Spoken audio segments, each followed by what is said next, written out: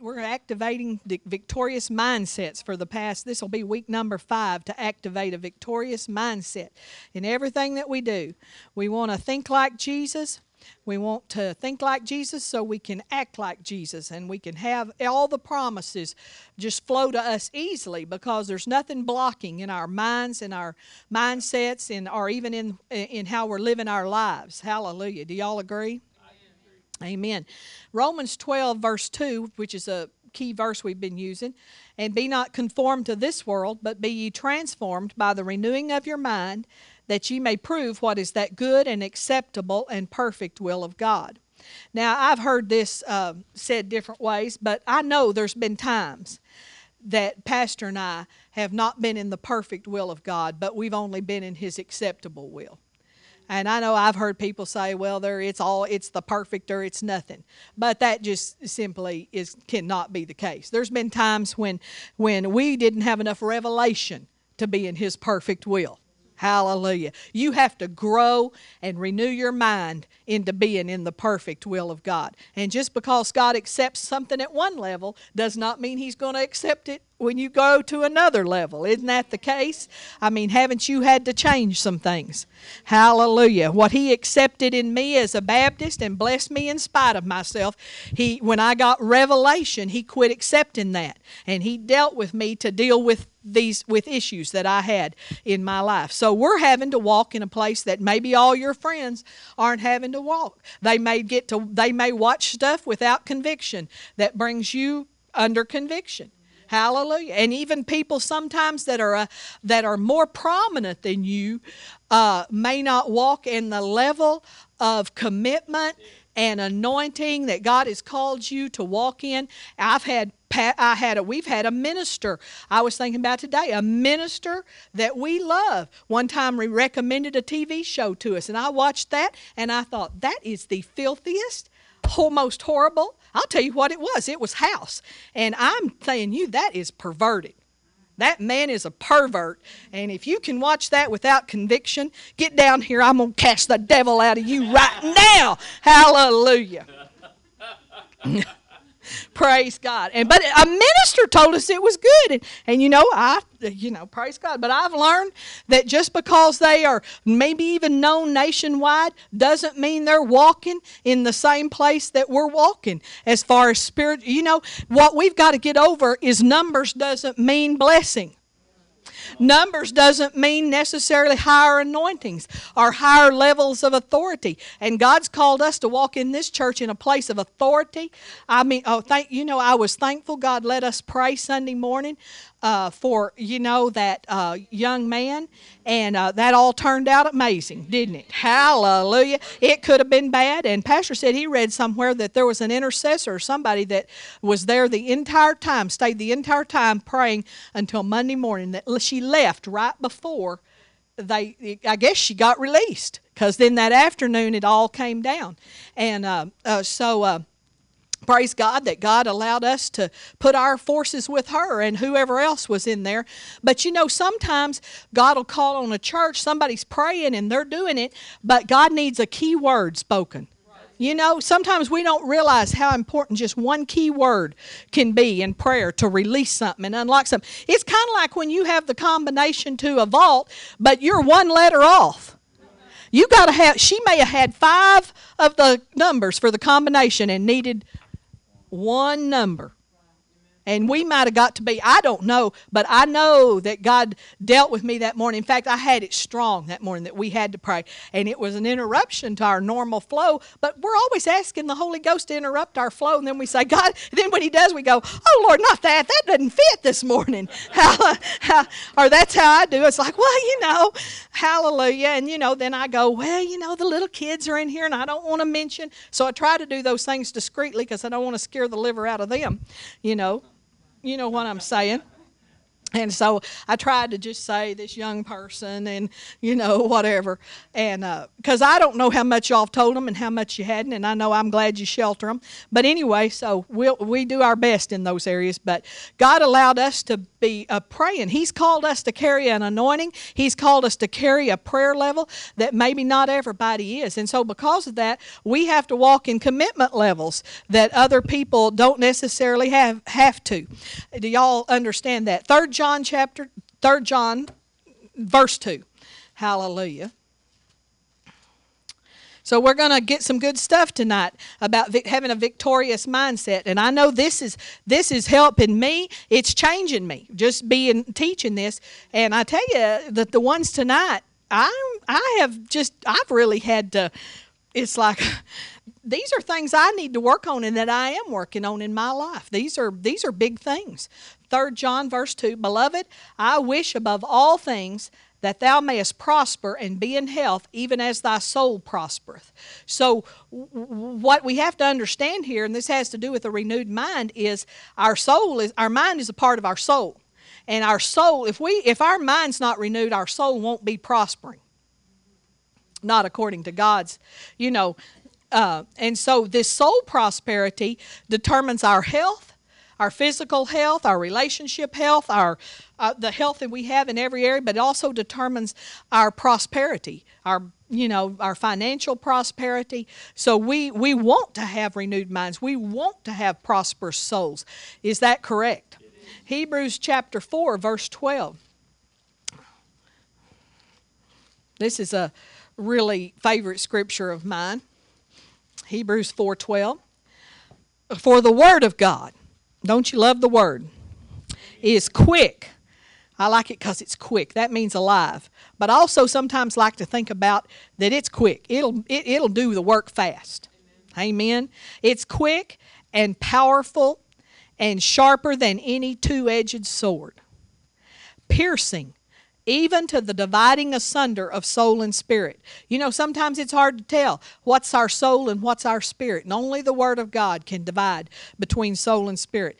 And of the joints and marrow. It'll go clear down into your physical body and divide and pierce down in to the very joints and marrow. Hallelujah. So when we speak the word of healing, it's going down in deep into our literal physical being.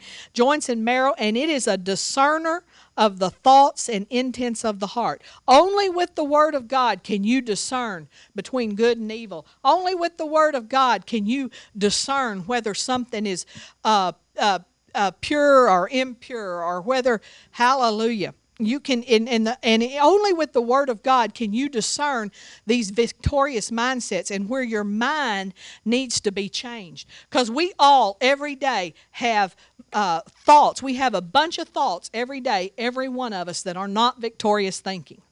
And so the Word of God will give us a check about those things. Hallelujah. That's not a victorious way to think. Hallelujah. And so we need the Word of God. Mark 4:19. Another very favorite of all of ours. I trust it is of yours. Brother Pastor talked about this Sunday. Brother Copeland said that, he taught us early on, if you don't know this, you don't understand anything about the kingdom. Mark 4, beginning in verse 14, but we're going to read down in verse 19. And the cares of this world, and the deceitfulness of riches, and the lust or desire of other things, entering in, choke the word, and it becometh unfruitful. Well, I don't believe that's a comprehensive list there. I believe that's 3 things that probably are very prominent in our lives that will choke the word. But any of these mindsets, anything where our mind's not renewed, anywhere where we have a mindset or a way of thinking that's not according to the Word, it will choke the Word of God out if we don't get a renewed mind. So we have to have these victorious mindsets so that the Word is fruitful in our lives and bears fruit. Hallelujah. You can have a mindset against tongues and the baptism of the Holy Spirit, and you can come to church and have everything the preacher says about that choked out because you have such a firm mindset against it. So it's not just about the deceitfulness of riches and the desire for other things, but anything that's not a thinking according to the Word of God can choke, if it's strong enough in you, and if you're not open to change and willing to hear the Word of God. We need to be willing for the Word of God to correct us and change us. And if we're not, it'll choke it out. Hallelujah. And I don't want the Word choked out. Do you? Praise God. So we have to purposely do things in our lives that prosper our soul. Purposely, on purpose, all the time, do things that are going to cause our soul to be prosperous. And I really believe that not everything that prospers our soul is necessarily spiritual. In a sense, it's spiritual because it prospers our soul. But we, playing in the yard with my grandson on an afternoon can prosper my soul. I mean, it lifts my mind, will, and emotions up. And that's not necessarily a spiritual thing, although it does line up with the Word of God for us to be with, and be with the household of faith, and we could just go on and on proving that it's the Word of God. So God's not going to take and say, now you got to prosper your soul, so you got to read the Bible 24/7. No, there's other things that will cause our soul to prosper, but we cannot do those things to the exclusion. It's going to take the Word of God to feed us and to feed our spirit. Hallelujah. And so we need to purposely find the things that prosper your soul. Things that prosper your soul might not prosper mine. One of the things that Pastor and I have found, and the Lord showed me this early on in my life, that something that I believe it is a very big key to good mental health. Y'all want to have mental health, and this is the key, one of the biggest keys to good mental health is having something to look forward to all the time. So I make sure, and I'm not talking about, well, we're going on vacation next summer, I'm really looking forward to that. No, that's way too far off to help you with it could help some, but you need things on a weekly basis, even on a daily basis, I think, that you look forward to, that gets you, that you can be lifted up all day. Hallelujah. And some of those things should be spiritual things. So we want to do things on purpose that prosper our soul, but we want to eliminate things that we know they don't prosper our soul. Have you ever done something that the Bible says if your hand causes you to sin, what does it say to do? Cut it off. I don't believe that's literally talking about cutting off your hand. I think what it's talking about is whatever's causing you to sin, just cut it out of your life. Instead of, sometimes that's the easy way. Sometimes we do things the hard way. Oh, God, I'm just trying to resist temptation. I'm just trying to resist temptation. Well, if you'll just cut it out of your life, it's real easy to resist temptation. If you're trying to get free from alcohol, you better get it out of the refrigerator. Yeah. Instead of, oh, God, just help me resist that beer. Just help me, oh God. No, just dump it all in the garbage and you'll be fine. Hallelujah. God, hallelujah. It's like, oh, you lay the cigarettes on the table. Oh God, help me resist them things. And that's how people do things. And it's like, no, just cut that thing off. Hallelujah. Praise God. Do y'all agree? Cut the internet off if that causes you to sin. Praise the Lord. I believe there's people that really can never get back on it their whole life. And you know what? There are survivors from other centuries that did not have access to the internet. No way. Yeah, I have heard that there are survivors. Hallelujah. So anything that causes sometimes we stay in an old relationship that, boy, we know that's not, our soul's not prospering. Or what else do we do? We can't think of it all tonight, but if it's causing our soul not to prosper, we need to eliminate it. Well, I know, we could get out of balance. We could say, well, that housework, it causes my soul not to prosper. We got to find a way. We got to find a way. Hallelujah. But I already found the way. It was called recruitment. That's, I said, kids, hallelujah. Hallelujah. LaQuina agrees with me. Praise God. And start them early. So when they're 2 years old, they reach chair legs real good. And they want to help when they're 2. They're begging you to help. And instead we say, oh, no, you can't. Oh, no. I'm like, give them a dust rag. See all them chair legs? Dust them all. Hallelujah. But I grew up with a mom that was, boy, you worked. One time when I was a kid, we always cleaned house on Saturday morning. Then we washed our hair and put it in rollers. Then we went to the grocery store in rollers. Is that bad? And every Saturday, my mom would go to the grocery store and she'd tell the butcher, I want 6 slices of bologna, 6 slices of salami, 6 slices of liverwurst, 6 slices of olive loaf, and 6 slices of cheese. You bought your cheese from the butcher. I know y'all think that I'm old when I tell you that. And we went home. We had sandwiches every Saturday, unless we had company. And if we had company, we had homemade pimento cheese and homemade tuna salad for lunch every Saturday in our rollers. It was an exciting time. Thank you. Yeah, that's right. Well, by that time we were, when you're old, when you remember when pantyhose were invented, you remember when curling irons and hot rollers and blow dryers were invented. Huh? Oh, transistor radio. Got one when I was about 6 years old for Christmas. Hallelujah. See, I'm old. Hallelujah. Thank you, Jesus. So we're eliminating those things that lead to soul health. I don't know what I was going to tell y'all about my childhood when I got off on the bologna and the salami, but it was important, I'm sure. Anyway, number 9 of our victorious mindsets is I run at my Goliaths. And this is one I am making myself learn to do. Because I'm like when it comes to housework and stuff like that, laundry, I'm not a procrastinator at all. Because I don't like anything messy. I do not like piles. I have to get rid of piles. I have to clean up everything. And it has to be at least neat, and clean, decently clean. Hallelujah. But I am a procrastinator sometimes when there's a big thing like I'll procrastinate over medical things.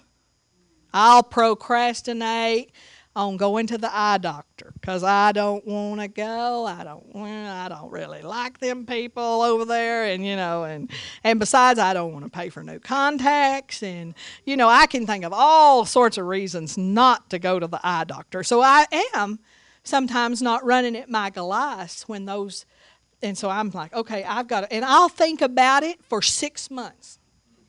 I will. And it'll be on my mind. Well, I need to go. I need to call today. Well, maybe I'll call tomorrow. And then the next day, well, I think I'll call next week. It's Friday. They're probably closed on Friday. I mean, I can come up with, y'all don't do that, do you? All the time you do that? Oh, anyway, we got to overcome procrastination. 1 Samuel 17.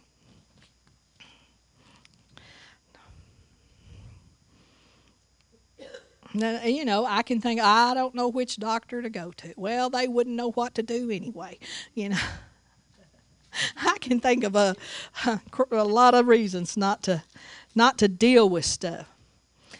I'm always, on those tests they make you have, I'm usually operating 2 or 3 years behind when they said, you get the little notice in the mail, you need to come in for your, and I'm like, oh, forget that. It's not 2 years overdue yet. 1 Samuel. I'm being honest. If I be honest, you have to be honest. And it came to pass when the Philistine arose and came and drew nigh to meet David, that David hasted and ran toward the army to meet the Philistine. 48. Y'all are supposed to be in the spirit. 1 Samuel 17:48. So he made haste. He hasted and ran toward the army to meet the Philistine. We need to get that victorious mindset instead of I'm going to put it off. No, I'm going to make haste to get this done, get it taken care of, get it off my list, and aggressively confront obstacles. Run at problems. Because procrastination generally makes the problem bigger. You know when you see that little brown spot on your ceiling and you ignore it and you procrastinate, and pretty soon what could have been just a little roof repair is fixing to be a new roof. You procrastinate long enough, it'll be a new roof. The little board that falls off the fence, pretty soon the whole fence will fall down. Is that right? Am I telling you the truth now? Hallelujah. Do you know those little things, when we procrastinate, they generally get bigger. And so we're going to start running at these things, get them done, get them off our list, get them off our mind, get them out of our, so that they're not a distraction to us. Hallelujah. Sometimes even, and I found this over in the medical side of things, we can be avoiding things and running and calling it faith. Did you ever do that? Like, I'm really in faith about this. I'm not running and avoiding going to the doctor. I'm in faith. You know, I'm really believing God. When that's really not the case, really, we're running from going. We have a fear or something. Procrastination will actually drain power from our life because things don't usually get easier the later you wait. You know, when they tell you got to go have the endoscopy down the throat, you know, where they knock you out and they put the little thing down your throat. That doesn't get easier the longer you wait. It's not like, okay, if I do it in March, it'll be hard, but if I wait till June, it'll be easier. No, it's going to be the same. And so it's better to get it off our mind, get it done, and hallelujah. If the report's not good, tackle it with our faith. If the report is good, which most of the time it is, hallelujah, then we have completely cleared our mind.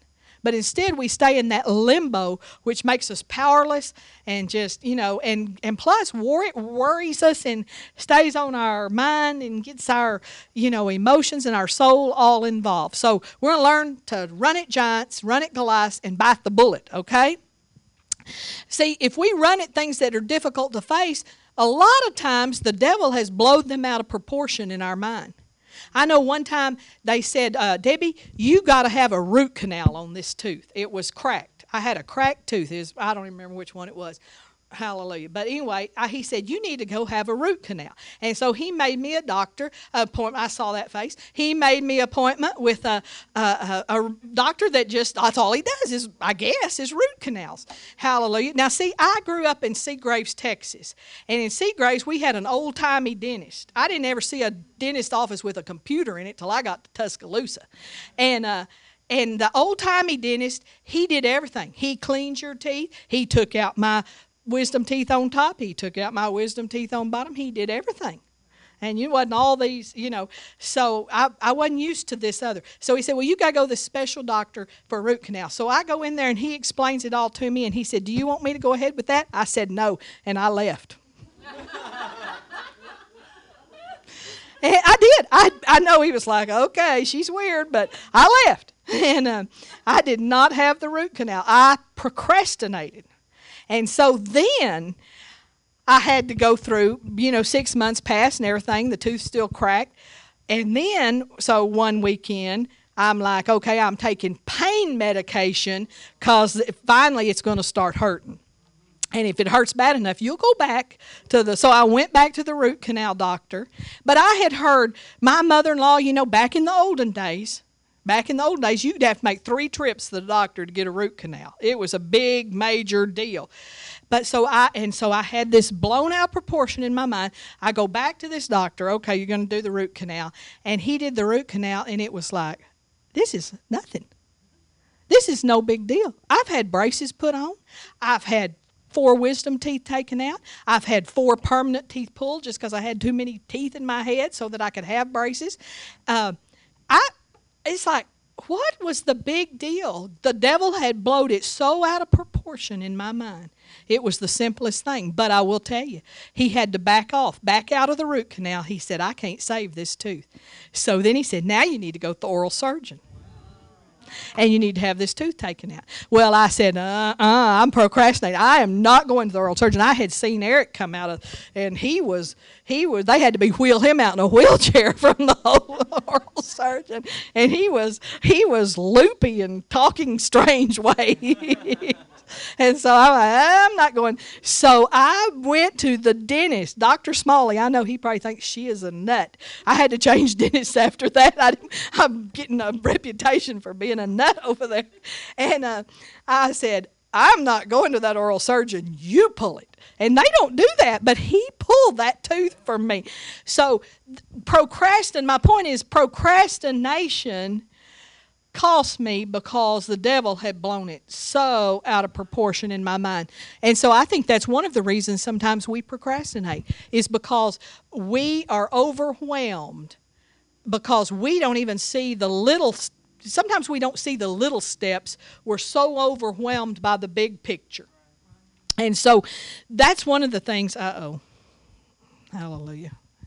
That's one of the things that we want to quit doing is letting the devil blow things out of proportion in our life. So fear can be a root of procrastination. Distraction can be a root. Inability to see the small steps, and imagination blowing things out of proportion. Some ways to get past distraction are to make lists, do harder things early in the day. Now that makes sense when it comes to things like, let's say I'm going to sweep and mop my kitchen floor today. It needs it really bad. And so it makes total sense not to wait till 9 o'clock at night. How do you think that the likelihood of me procrastinating at 9 o'clock at night is greater than if I just hit it 10 o'clock in the morning? Because I can think of a million reasons at 9 o'clock at night that this really wouldn't be a good time. For one, I am tired. And so, hallelujah. So we need to do things that are hardest early in the day. Communicate with people. This is always the right way. When you owe somebody money, always communicate. It don't matter if it's just a business, if it's just the hospital, if it's just the light company. Communicating is always the best way. Communicate with people. If you have promised people things and didn't fulfill those promises, you need to go back and communicate. You may need to even say, I promised I would do that, but I am sorry. I ask you to forgive me, but that's really just not feasible. But if you're going to back out of it, you need to back out of it the right way. That might not be the best, but that's sure better than just not saying anything, not doing it. Because one thing about it, when you owe somebody money or you've promised them something, and I don't care, 30 years from now, every time you see them, that'll be right there up between you. It'll be right there. So you have to communicate with people in these areas. And unfulfilled these promises unfulfilled, thanks. When you need to thank people for what they do for you. And that means you need to write a thank you note. We have gotten where we are not only uncultured, we're practically uncivilized. Now, Pastor and I really try hard to do this. If we miss it, and you're saying she's preaching it and I know she didn't send me one, well, I ask you to forgive me right now, because I have had things slip by me and you have too. But it should be our plan and our general rule that we thank people.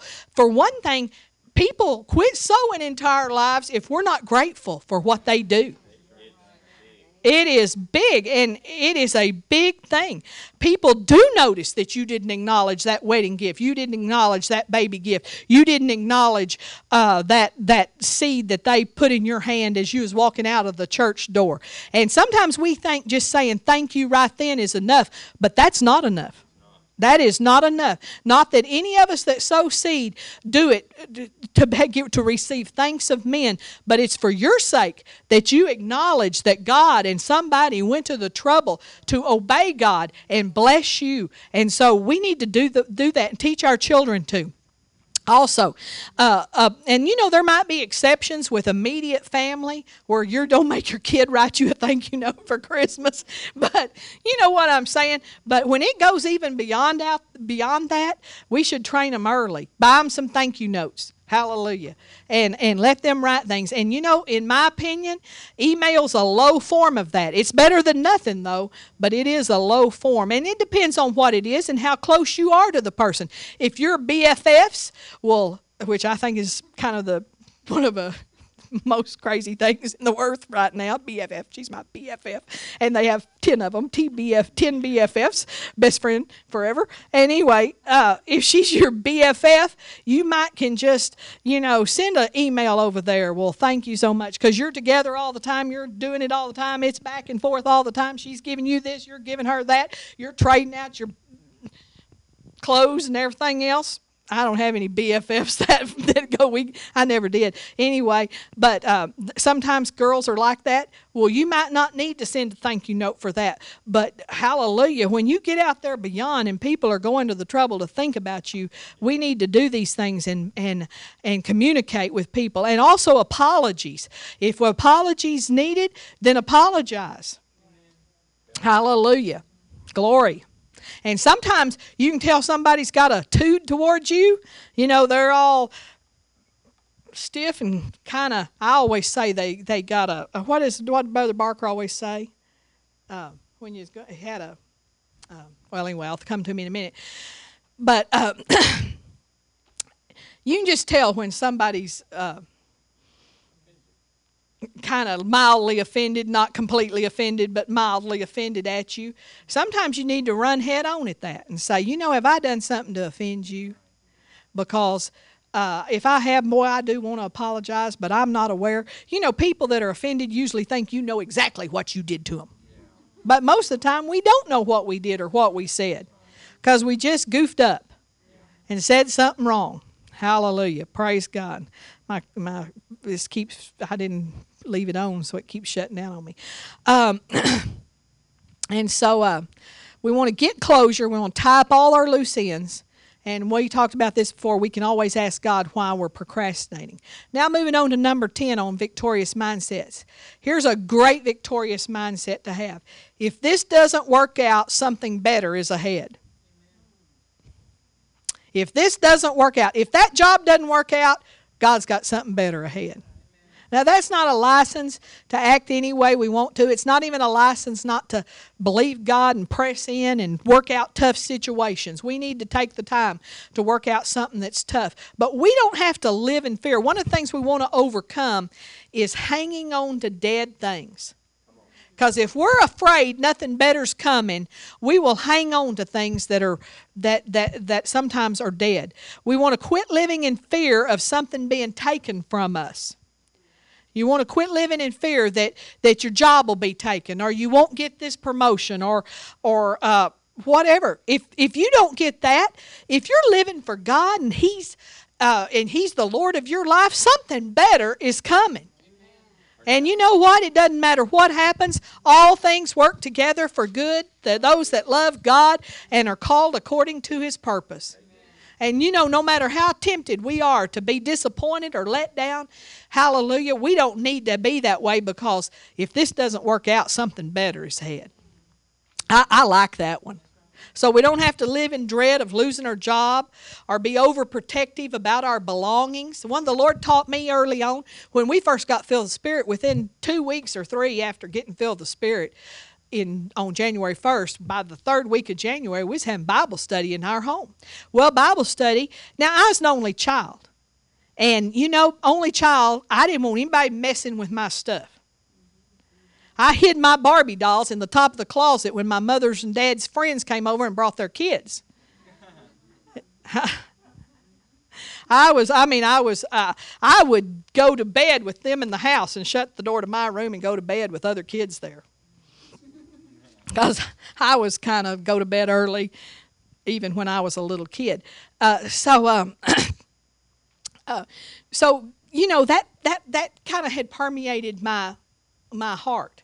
And so I being somewhat melancholy, have a little edge of melancholy personality type on my personality type, which is always kind of organized and particular, and very even kind of perfectionist.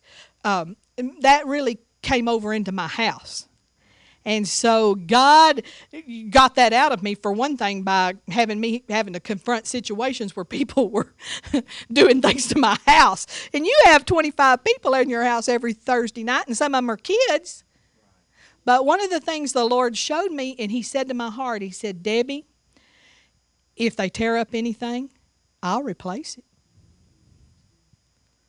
And especially when you're serving God. Now, I mean, if you invite the teenagers of the neighborhood over for a beer party, God might not be responsible to replace what they tear up. But if you're having a Bible study for Him in your home and a kid tears up something, you don't have to worry about it. Now, that doesn't mean you don't, we still told them what to do and what not to do. And but even to this day, I'm really free about my house. I don't worry. I didn't ever put up anything when the grandkids were little. And they never, if they broke it, I wouldn't have been mad at them. Man, if I was going to be mad about it, lots of stuff has gotten broken in my house. But I'm not worried about him. I'm not sentimental about anything to the point, oh, that was Michael's great-grandmother's. I'm not going to be that way. God have freed me from that. And so we need to quit having this overprotectiveness of our belongings, and valuing things more than we value people.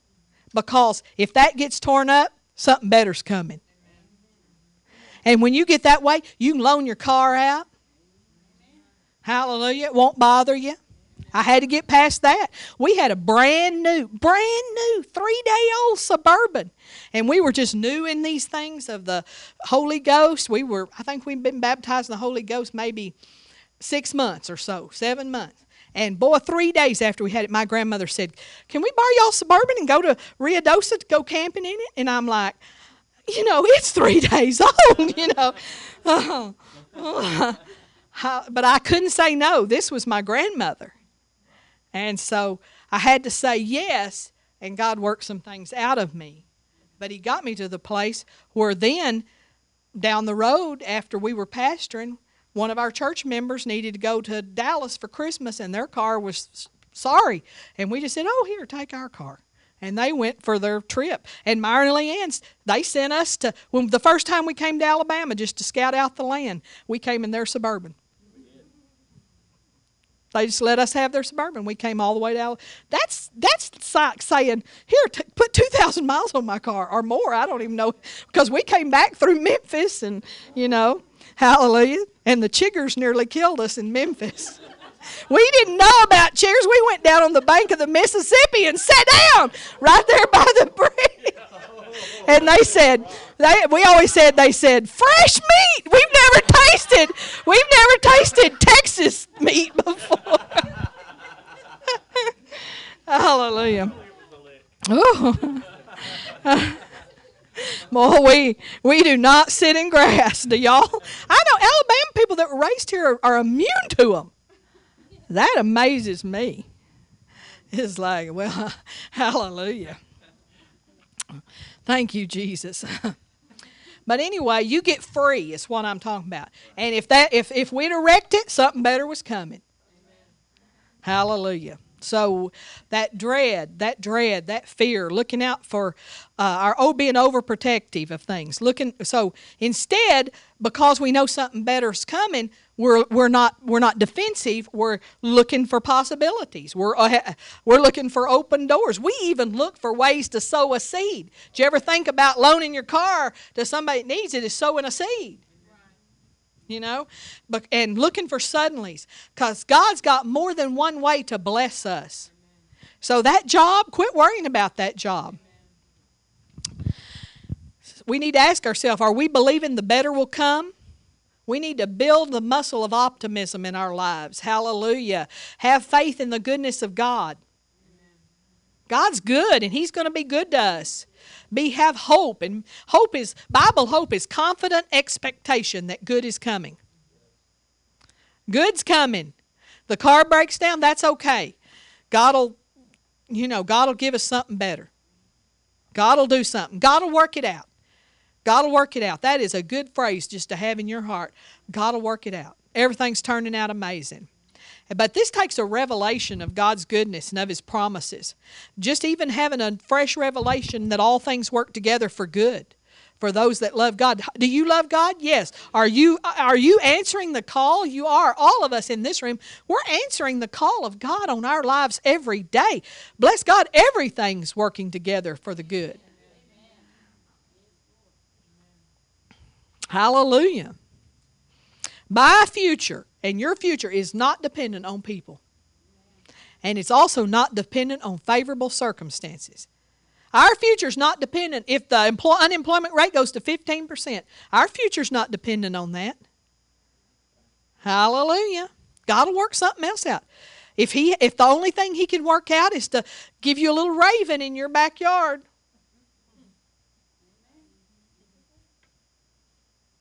or to give you an angel that delivers stuff, glory to God. Another thing that we can have a mindset about in this is that God always causes me to triumph in Christ Jesus. And that, I like what Jesse says too. Another thing is, this too shall pass. If you're going through a hard circumstances, it's going to pass. It cannot last forever. Sometimes it feels like it's going to, but it can't. Hallelujah. Praise God. So our setbacks are learning experiences. Anytime we have a setback, it's a learning experience. It is not a statement about who we are. They say Thomas Edison tried 5,000 times on the light bulb before he got one that worked. But he said, I learned 5,000 ways it wouldn't work. Instead of I failed 5,000 times, I found 5,000 ways it wouldn't work. Hallelujah. Hallelujah. So setbacks are not a statement about who we are. Who we are the amount of people in this room is nothing about who me and Pastor are, who this church is. We need, I didn't understand this when I was young, and I remember a pastor came to our house in Seminole, and he just came to visit with us, and one of our pastor friends, and we were talking about this problem in the church and that problem. He said, well, Debbie, don't take it personal. And I said, I do take it personal.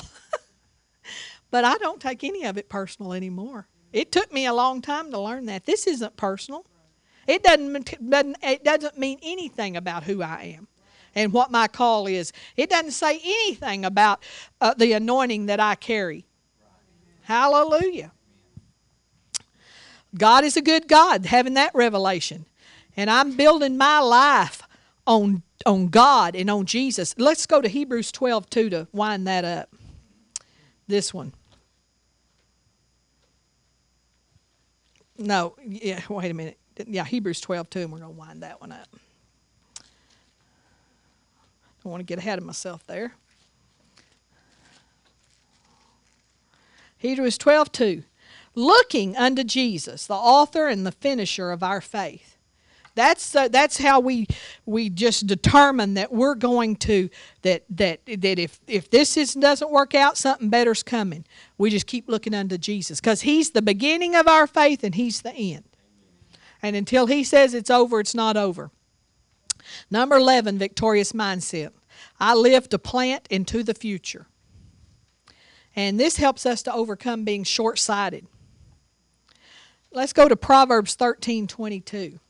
I live to plant into the future.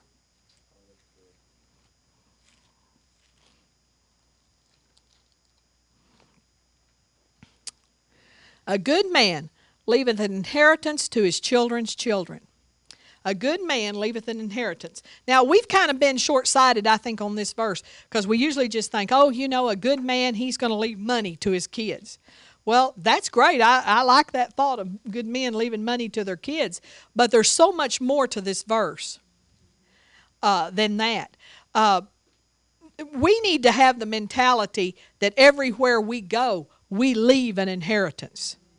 We can say it another way. We leave a deposit.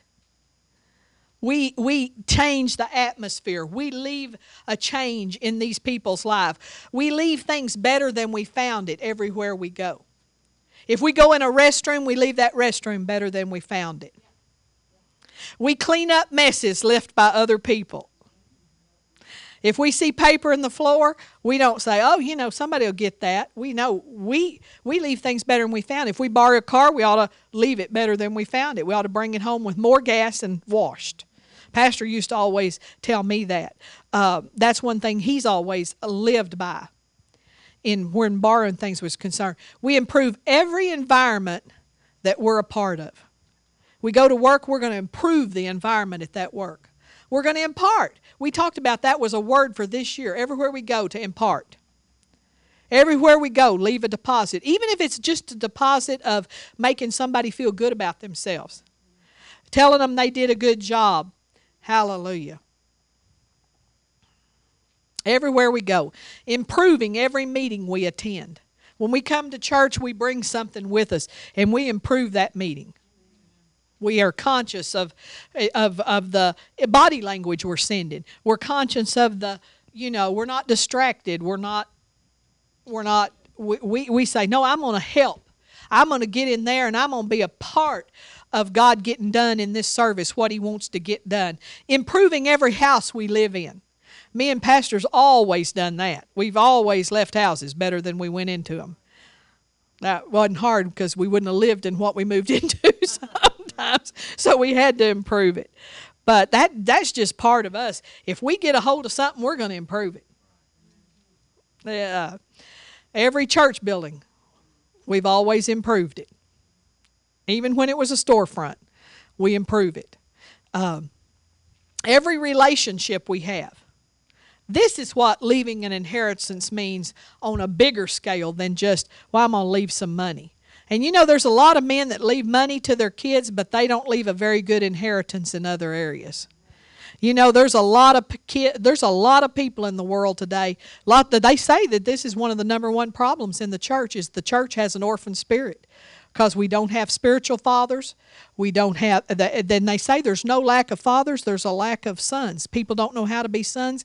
And they say that, and a lot of people didn't have a father. They had a biological father. Everybody has a biological father. But did y'all know that, or is that revelation? But you may have a biological father and really not have a father. Do you know what I'm saying? And even from good families. And I'm not talking about absentee dads. I'm talking about having one living in the house with you and it still wasn't like a father. They didn't father you. They didn't know how because they had an orphan spirit. And it just can go on and on and on. And unless we change that, we'll pass that down. So we want to leave an inheritance. Turn over to Zechariah 4:10. And this is one thing right here that will help us always leave an inheritance. And always to leave a deposit. We only have speakers into the church more than once if they left a deposit. And you would be surprised, the ones that are just on a circuit. And I mean, they didn't start out that way, but people, see, it's like any job. You start out a job. I know I've had this happen with people that cleaned my house before.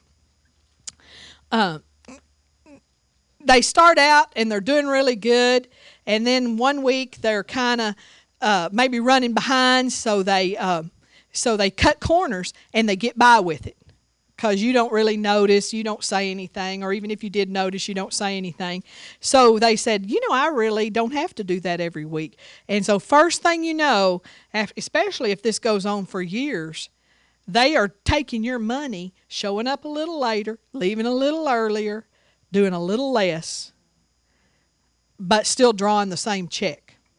That is so easy to fall into when you've been in a job a long time.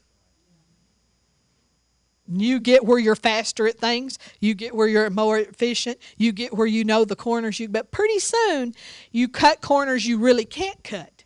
Because there are some corners you can cut. But eventually, if you cut corners by not dusting behind that bookshelf, one day somebody's going to pull out the book and see it. And it's going to be, my Lord, this housekeeper don't keep house. She don't clean my house. I'm just using that for an example because we've had that situation before. Hallelujah. And then pretty soon, sometimes we wonder why we're not favored. or why they don't, well, they don't pay me more. And it's I started for that 10 years ago, and now they're still paying me the same amount they were 10 years ago. Well, you got to be doing a better job if you want a bigger paycheck. Hallelujah. Glory to God. So we want to keep our thinking right. Zechariah 4:10. For who hath despised the day of small things? For they will rejoice and see the plummet in the hand of Zerubbabel. Well, here's what we want to get out of this. One of the ways to keep this victorious mindset of leaving this deposit is not to despise small beginnings. Not to despise the little things. We can want revival so bad that we're blind to what God's doing right now. We can want total healing so bad that we're not even excited when we get 10% improvement. We need to be really rejoicing and thankful over the little small things. Hallelujah. Praise God. We can want the gifts of the Spirit so bad, but not being excited about tongues and interpretation of tongues. Because we have that. We've had that before. We want the power gifts. Well, we all do. We want the power gifts. And the Bible says we're to earnestly desire spiritual gifts, but we still need to maintain our thankfulness and excitement over the little things that God does. If we have a good prayer time, we need to be excited about it, So this is being excited and appreciating the small things. And that will help us to always leave a deposit. I know what I was talking about housekeeper, but I was getting to the point of, sometimes ministries and pastors and traveling ministers too can get the same way, where we begin to take shortcuts in our ministry just like a housekeeper does. And we can get, like one preacher said, we can bring an old canned message. And you have messages in the can. Absolutely. Hallelujah.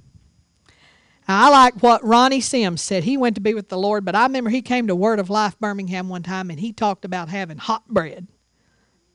And one thing about being a pastor, it forces you to get hot bread. If I preach the same message next week that I preach this week, y'all are going to be pretty much know it. Now, sometimes we do review, but if I just went word for word down this thing, you'd go, didn't she preach that last week? Actually, it'd probably be about week 4 for some people would notice. We've tried it before. No, y'all, I'm just kidding. We haven't. But anyway, all of us have to be diligent. It don't matter where we're at. And so we even look for speakers that are going to leave a deposit, change this church, they know what's happening now in the kingdom. They know what's happening now in the Spirit. That's what I'm looking for. Hallelujah. So we want to not be blind to what God's doing, because everything started small. Every person started as a baby. They said there was a man, they said in a European city, some tourist came up to a little old man outside of town and said, were there any famous people born here? He said, no, just babies. Thought that was pretty cute. Anyway, every revival started as tiny choices. Every church started as a small group. Every great truth, even First Baptist down here, was a small group. It's just been so long nobody can remember when it was. Before the Civil War sometime. 18-something. Every church, every great truth started with just a few people knowing it. Every revelation started with just a few people. Hallelujah. Praise God. So we need to be hungry for more, but grateful at the same time. And one of the things, just to keep this mindset of hallelujah, that is that it's working. I believe what the Lord told me to tell you tonight in conclusion is this. It's working. Your prayers are working. Even if you don't know they're working, if it hadn't felt like they're working, even when it seems like, boy, that wasn't very anointed. Sometimes we come to prayer and it don't feel very anointed. Sometimes we come and, boy, we just blow the roof off of this place. I like it when it's really, but even if, no matter which way it is, it's still working. You can't pray in the Holy Ghost and it not be working. Even when we pray for the sick, When we pray for the sick, even if you think nothing happened, I didn't get healed. You cannot get in the presence of God and nothing happen inside you. It is impossible. Hallelujah. We are improving things. Things are changing in our county. We may not feel like they are. It may look like nothing's changed, but we're improving things. And we're improving things in this county at a faster rate than we were improving them 5 years ago, 10 years ago. Hallelujah. God, I heard Joyce Meyer say this a long time ago. Even when you think God's not doing anything, He's working under the surface. Hallelujah. In your life, He's working underneath. He's working out things out of you. He's working things into you. He's changing our mindsets. He's getting us to think in a way that He can prosper more. We're growing, even if it doesn't look like we're growing. I know I'm growing spiritually. I know because I've been growing so fast that I'm not the same person I was 3 years ago. And you're growing. The kingdom of God is advancing. It really is. Hallelujah. We're planning into the Spirit every time we come together, every time we pray together, every time we pray in tongues, every time you pray, you're planning into the Spirit. You cannot not get a harvest. Every time you sow a seed, it is impossible for you not to get a harvest. You'd have to curse the seed for you not to get a harvest. You will get a harvest. You are getting it. Sometimes we just don't even recognize our own harvest. We don't see the blessing today connected to a seed 5 years ago because it's kind of hard to connect it sometimes. It's not that easy to put two and two together.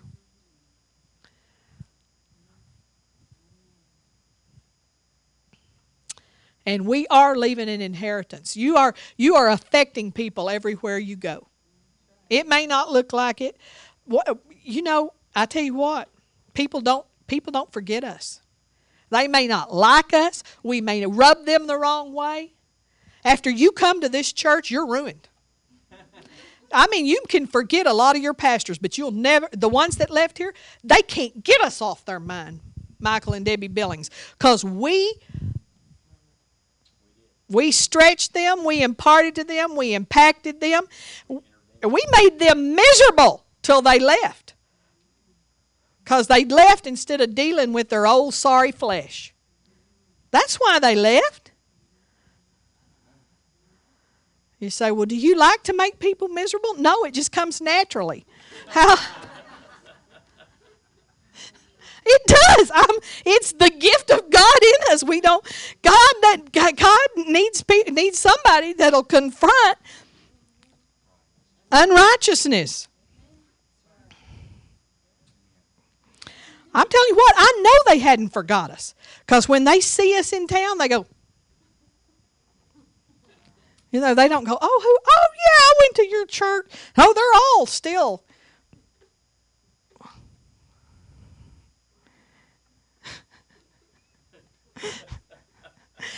I've tried to change.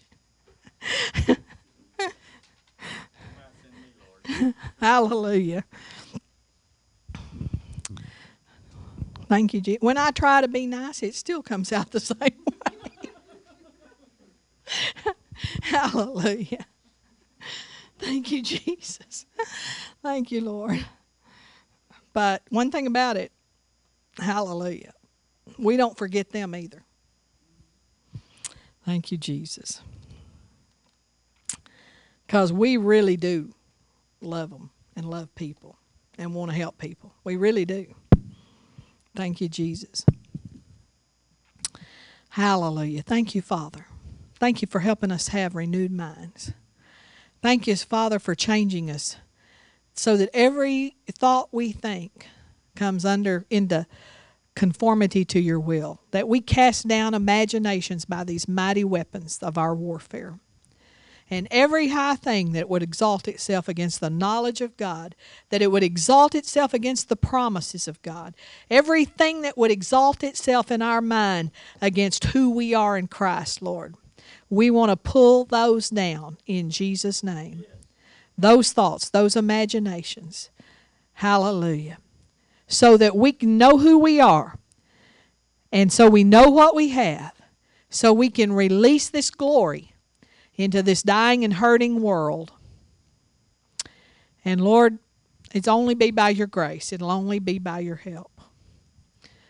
And we ask you for that grace, and we ask you for that help now. Strengthen us with might by your Spirit in the inner man. Help us to walk worthy of you, Lord, in all pleasing. Thank you, Father. Oh, Lord, we realize and recognize, sometimes we don't, but every once in a while, Lord, we get the sense of that you have truly anointed this group of people for a special work, that we're not ordinary. Even though we're not proud about it, we just realize that you're wanting to do something through us in a mighty way.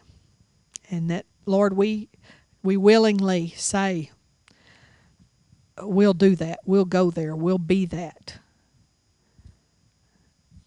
As a corporate body, not just as individuals. Lord, we need each other. We depend on each other. Thank you for knitting us together in love. And thank you, Father, for this mighty Word of God working in us. Thank you, Jesus. Thank you, Jesus. And we do thank you for that supernatural protection that we're walking in. Thank you, Lord. Thank you, Lord. In Jesus' name, amen.